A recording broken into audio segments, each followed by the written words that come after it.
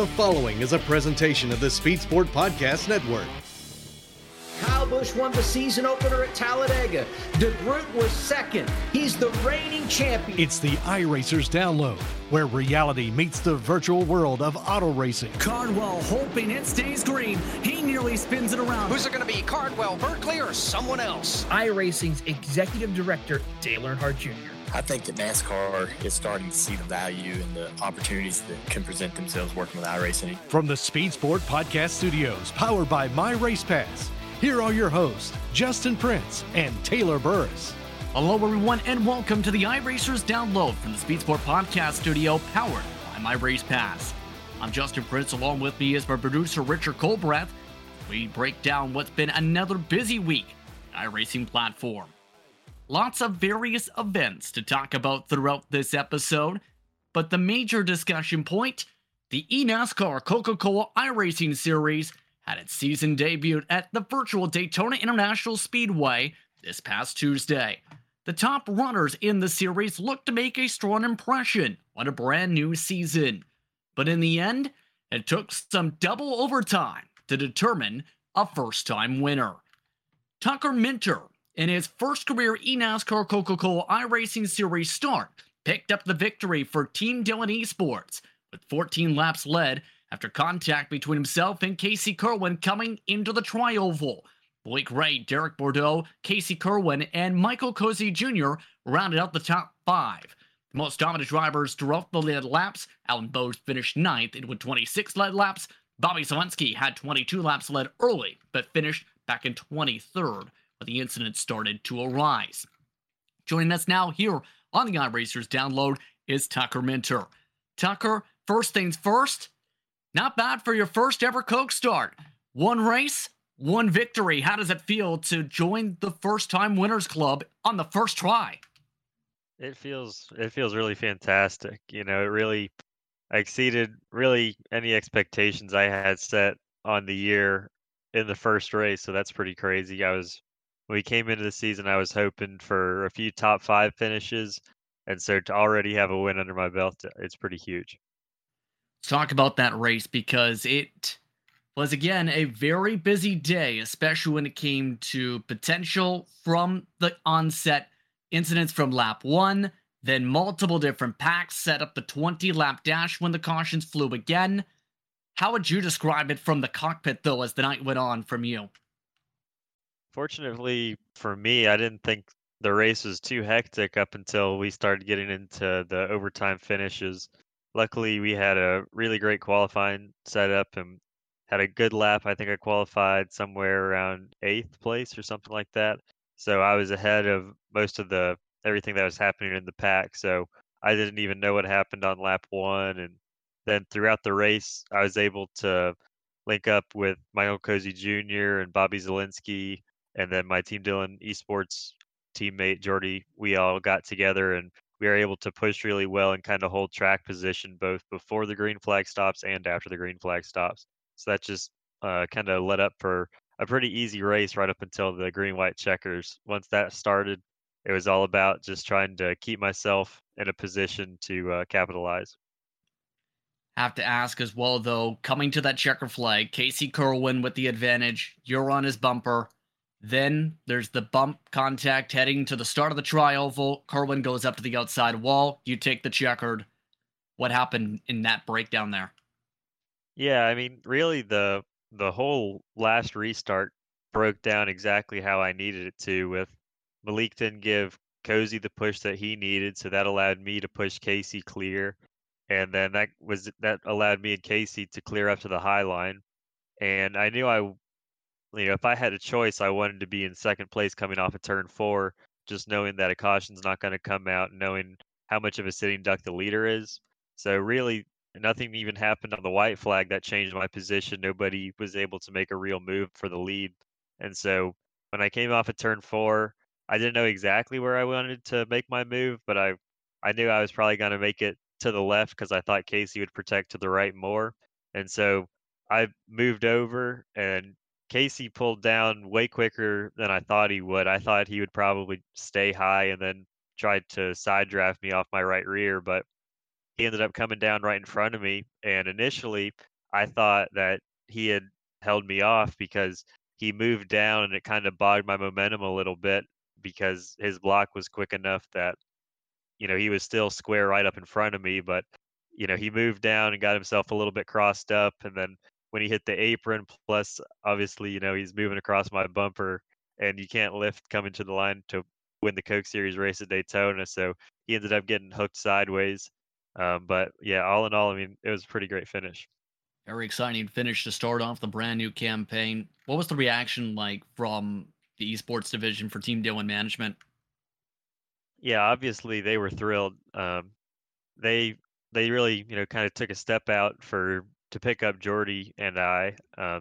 Team Dillon has been in the series for a long time, and they've always gone with established talent more or less. If you look at their history of drivers, and they've had some pretty good success. I'm fairly confident, and so to sign two people that hadn't been in the Coke Series before, they really kind of not they didn't stick their neck out, but it was a risk, especially having partners like Coca-Cola, the title sponsor. And then unfortunately, this sponsor that was looking at being on my car backed out at the last minute. So that's why we ran the unsponsored car that everybody's been talking about for the last couple of days. And so, yeah, they were super happy to see me win. Obviously, they wish they had a sponsor on the car already, but that kind of generated even more publicity for it that I didn't have a sponsor on the car, and it's helped them out. Yeah, I was going to ask about that. Not going to touch upon the reasons per se for the sponsor leaving. That's more of a within Team Dillon thing. How, though, was the response then for a sponsor to be on the car now since, well, you're already a winner? Yeah, I mean, we don't have anything officially set yet, but we definitely had a lot of people reach out, and so that's been really cool. I didn't realize.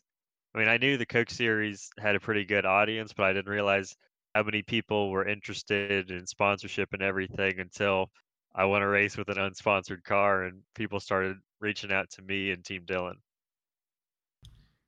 Yeah, it's crazy how things can be, to say the very least. Again, first eNASCAR start, first victory, the first driver who's done that since Derek Bordeaux, who did that back in 2016, for reference. And talking about the preparation for this race, we talked with the multiple different drivers on their approaches for the season and the preparation. How was that preparation process like for you to get this car ready for Daytona, knowing this is a huge chance to set the tone right from the launch?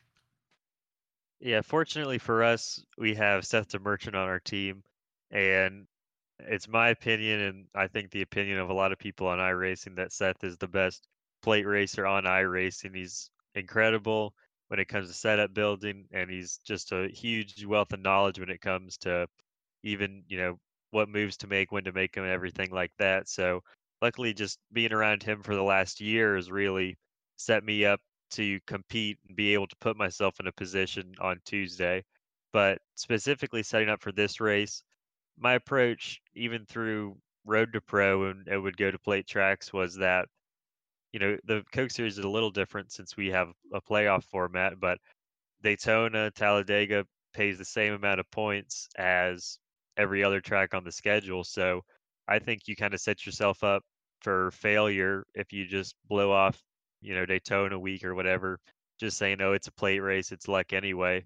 I think we really prepared well for Daytona. We had some really positive, productive sessions that we kind of figured out what we needed to do in the draft, how we could work together, and just making sure that our car handled a little bit better than everybody else. I was going to also ask about the model for this season, but it's going to be intriguing how this entire campaign plays out.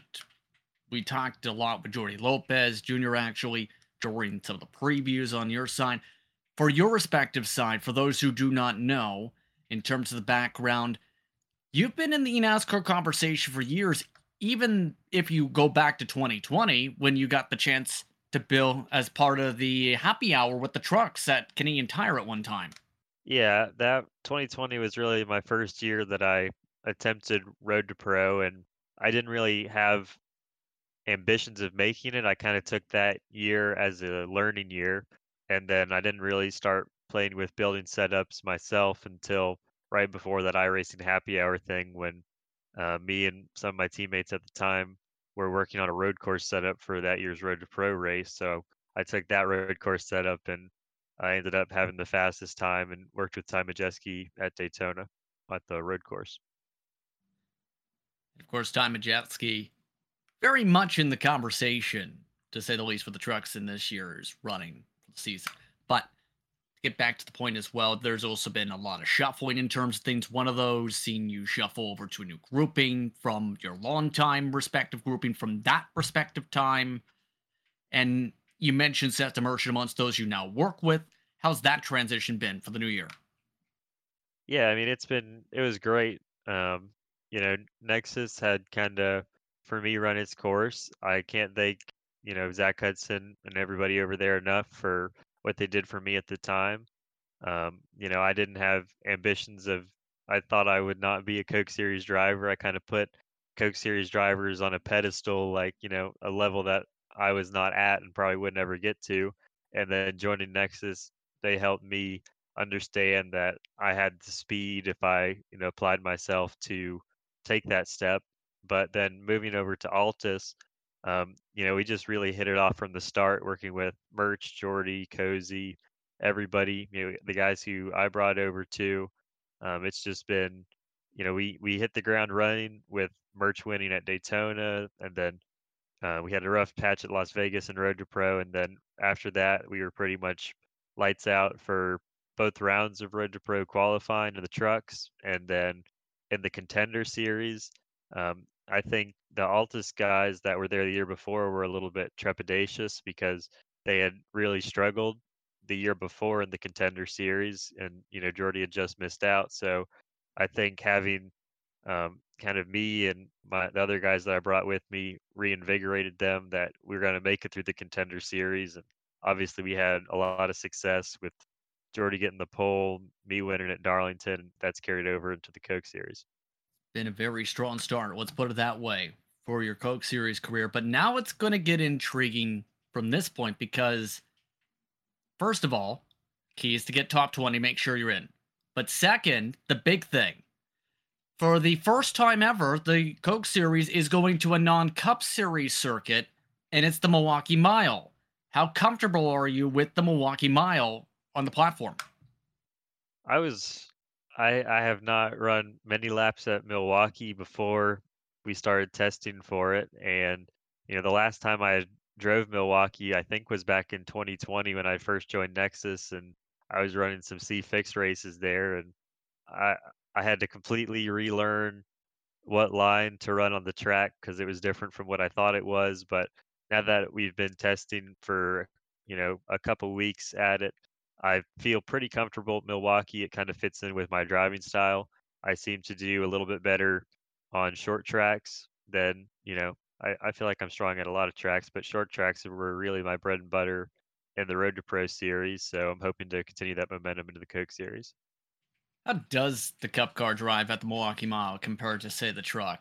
That is something that kind of was not expected coming into the season. Yeah, I mean, the main difference is just the next gen is so stiff, and the Milwaukee Mile pavement is pretty old. So you have to make some decisions with your suspension settings on if you want to run really stiff and how close you want to be to the ground. Because if you bottom out the diffuser, then you're going to be losing time and getting loose, and it's just not a fun time if you do that. So you got to make some big decisions trying to figure out what you want to do from a setup perspective to make sure it's optimized. So, the confidence question. Do you think you can go 2 for 2? I mean, I'd like to think so. I think really Milwaukee, the main thing that is going to be the sticking point for us is qualifying. Just that we've never qualified at the Coke level before. And, you get in Road to Pro, both contender and in the qualifying rounds, you get 2 laps, even though, at sub tracks, you really need to only do your second lap. You get 2 laps. So if you mess up on lap 1, then at least you have another shot at it.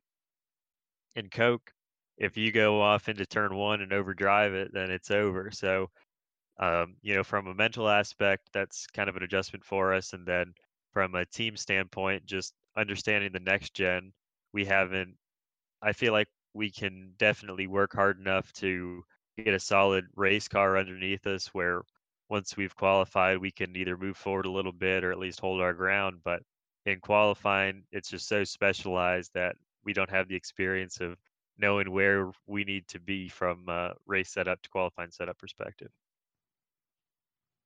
So on that note, where can fans reach out to you, or better yet, sponsors reach out to you to be able to find your way onto that race car for next time out? Yeah. You can message Team Dillon Management on Instagram. That's the way that they've been having me direct people who are interested in sponsoring. That's probably the easiest way to get in touch with them. And then obviously you can follow me. I keep my Instagram kind of more private for family and friends, but on Twitter, I really post a lot more iRacing content on there. That's just at Tucker Mentor. Well, thank you very much, Tucker, for taking the time to speak with myself as well for this week's edition of the iRacers Download. Again, congratulations on making history. Congratulations on the first Coke Series victory, and good luck at the Milwaukee Mile. Yeah, thanks for having me, Justin. That's Tucker Mentor from Team Dillon Esports picking up his first career victory in the eNASCAR Coca-Cola iRacing Series at Daytona. We come back, the news of the week. You're listening to the iRacers Download from the Speed Sport Podcast Studio, powered by MyRacePass. Welcome back to the iRacers Download from the Speed Sport Podcast Studio, powered by MyRacePass. Justin Pritz with you, along with producer Richard Colbreth, as it's time to break down the news of the week in what has, again, been a fairly busy week when it comes to the iRacing platform. We start things off with the Skip Barber Formula iRacing Series, which seen a visit over to Road America. It was there where the defending champion of the Porsche Taycan Esports Super Cup, Diego Pinto, swept the round by picking up victories, with 2 laps led in the first race and 8 in the second. It took some winning and thrilling moves, though, to be able to get the job done, to be able to find his way to the race lead in the first race over the pole sitter, Matt Karonga. In the end, Oscar Magnan, along with William Chadwick, completed the top 3, with the pole sitter dropping all the way back to 4th by the end of the race due to off-track penalties. The other side of the card seen Pinto hold off that said driver, along with the once-cooking driver of Josh Thompson for the top 3.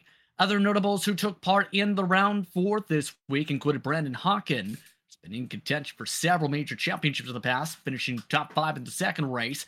Also amongst those notables who took part, Magnan and Chadwick finished at the very back of the field, all the way back in 16th and 17th in race 2. But how does that mean, and how does that play out, in turn, for the championship?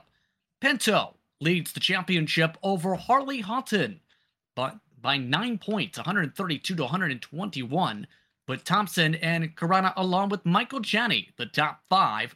Those drivers separated by 32 points total heading into the next round. Speaking of the next round, the next time the drivers hit the racetrack is going to head over to the Circuit of the Americas. At that respective racetrack, those drivers look to battle a facility which seen just a few months ago last year's champion from this eSports series make its way to the Real World Championship in the Skip Barber Racing Series. Be sure to tune in on iRacing social media platforms when the coverage starts at 8 p.m. Eastern for the action once more, February 16th. Also something to consider when it comes to that respective action that's heated up. The NASCAR Coco iRacing Series second race of the season to bout is at the Milwaukee Mile. And when it comes to that respective event, the drivers gear up for a first-time visit to the facility in series history. February 28th is the date you can find that respective round. That coverage starts 8:30 p.m. with Countdown to Green on iRacing social media platforms. Speaking of eNASCAR still, in the same realm, the qualifiers begin. Starting off on the 16th, onward all the way to the month of April. It's the road to pro. It's the chance to move up the ladder.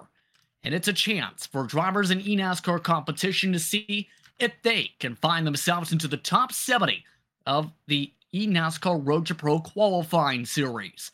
The first leg of the series starting off at Daytona February the 16th, before heading to Las Vegas, Atlanta, Texas, and Bristol. Then Dover, Darlington, and Charlotte closes things out. Again, each of those go all the way, in fact, to the end of May. You can even extend to races distance around 175 for Bristol, most speedways 100 laps, and Daytona at 80. To be able to follow along with the action, be sure to see Top Split action on FTFGG starting at 9 p.m. Eastern every 2 weeks on the Thursday nights, starting at 9 p.m. Eastern, while Makoni Entertainment has a special eNASCAR Coke Drivers feed that starts at the same time in collaboration with FTF. Once again, Thursdays every 2 weeks for RTP, starting February the 16th on FTF and Makoni Entertainment. And on that note, it's time to say goodbye. For Richard Colbreth, I'm Justin Prince saying so long. Enjoy the rest of your day or evening. You've been listening to the iRacers Download, a Speedport podcast studio powered by MyRacePass.